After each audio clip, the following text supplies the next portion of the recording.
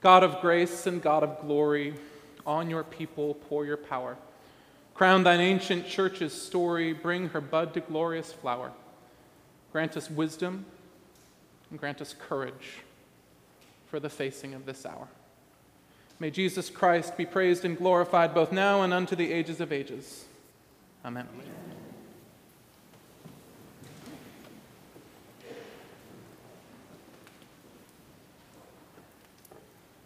Last spring, a friend of mine sent me a jar of sourdough starter. Now, I'm not usually someone who tends to jump on bandwagons, but I was at that point looking for ways to occupy my time and at least temporarily distract myself from the chaos and uncertainty of the world around me. And so, like many people at that point in the pandemic, I began baking sourdough bread on a regular basis. Now, I've been a bread baker for a little while, but baking sourdough is a somewhat different experience.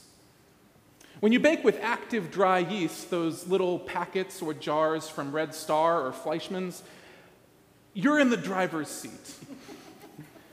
You get to decide when to activate the yeast and start the baking process. Sourdough starter, on the other hand, well, she tells you when it's time to bake bread. Sourdough starter needs to be fed flour and water on a regular basis, and at some point you either have to use it or discard some. Otherwise, it overflows the jar or explodes and makes a mess in the kitchen. Just ask Sarah Beth about that.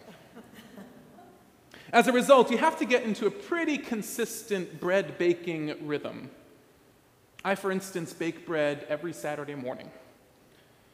And once I found my sourdough stride, as it were, the first couple of weeks were pretty wonderful. Imagine the scent of freshly baked bread permeating the house in those early morning hours. Imagine biting into a warm, tangy slice slathered in butter. It's really something. The only problem is that after a few weeks of this, you start to get tired of bread.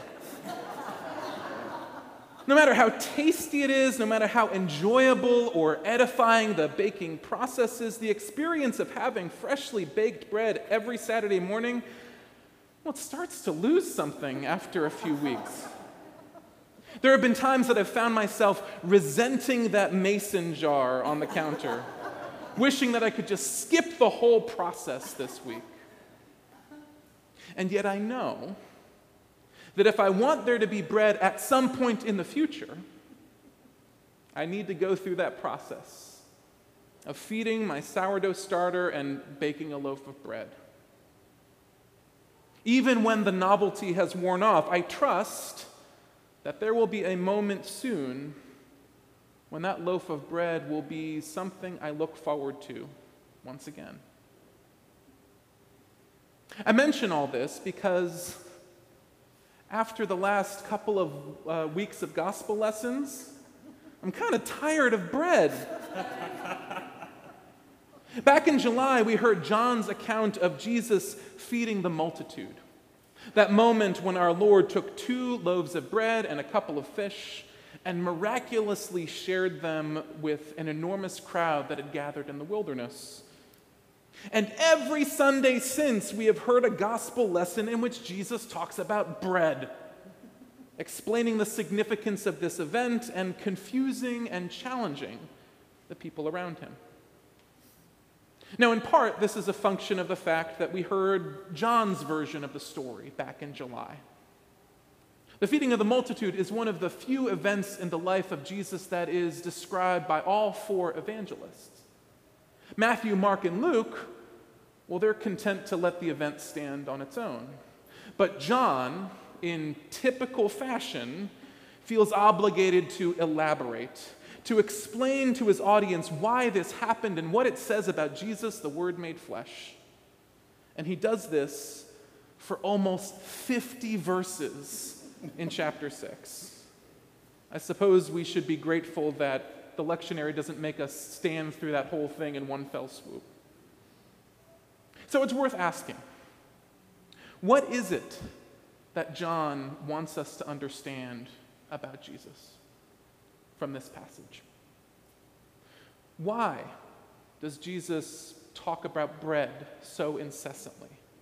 What does it mean for Jesus to be the true bread which comes down from heaven? Now, throughout this 50-verse discourse in chapter 6, John sets up this dialectic, this tension between the manna that the people of Israel ate during their 40 years of wandering through the wilderness on one hand, and the true bread which comes down from heaven on the other. Now, in some ways, this is a bold rhetorical move. Remember, manna was a miraculous gift from God, provided to the Israelites when they were in dire need. We still refer to manna from heaven when we receive sustenance in unexpected places. So the fact that John compares manna from heaven unfavorably to the true bread which comes down from heaven, well, it's kind of surprising, even offensive. It might help us understand the complaints of those who were listening to Jesus. And yet I wonder, is John's real intention to denigrate manna? Or is it to reframe and elevate our understanding of what God offers to us in Jesus Christ? In the Hebrew Bible, the appearance of manna is miraculous, and yet the people of Israel, frustrated with the length of their sojourn in the wilderness, the people of Israel eventually tire of eating it. They're sick of bread. One of my favorite examples of the Israelites complaining in the wilderness takes place in the book of Numbers when God's people tell Moses, "There is no bread and there is no water, and we detest this miserable food." This will sound familiar to anyone who has ever heard a teenager stand in front of a fully stocked refrigerator and say, "There's nothing to eat in here!" Despite the miracle of God's provision in the wilderness, despite the tangible sign of their redemption, this sign that they could take into their bodies and eat, the people of Israel grow weary of this manifestation of God's grace and mercy. This is why Jesus suggests that manna was an imperfect expression of God's grace, not because it was inadequate in itself, but because God's people treated it that way. They wanted manna to be conformed to their desires. They want manna that met their expectations. Manna that reminded them of the flesh pots in Egypt when they were enslaved. Jesus, on the other hand, is the true bread which comes down from heaven because he provides God's people what they actually need, which is not necessarily what they want or desire. The wilderness generation wanted to experience God's grace on their own terms. Jesus reveals and reminds us that it is not grace unless it is on God's terms. Every time we pray the Lord's Prayer, we ask God to give us our daily bread. Scholars have spent a fair amount of energy trying to determine what exactly this means. And most likely, it is a reference to the rations that were part of a laborer's daily wage. By praying these words, in other words, we are asking God to give us what we need to make it through the day. What is striking to me is how generic this request is. We're not asking for a particular kind of bread. We're really not asking for anything specific at all. Our request presumes that God knows what we need. And we see a similar dynamic in the prayer of St. Chrysostom, which is part of morning prayer, which, by the way, we do every single weekday morning at 8:30 here in the chapel.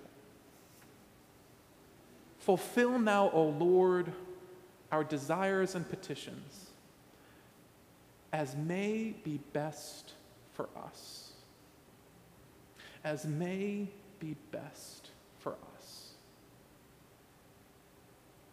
Our call, and it's a challenging call, is to trust that God knows what is best for us.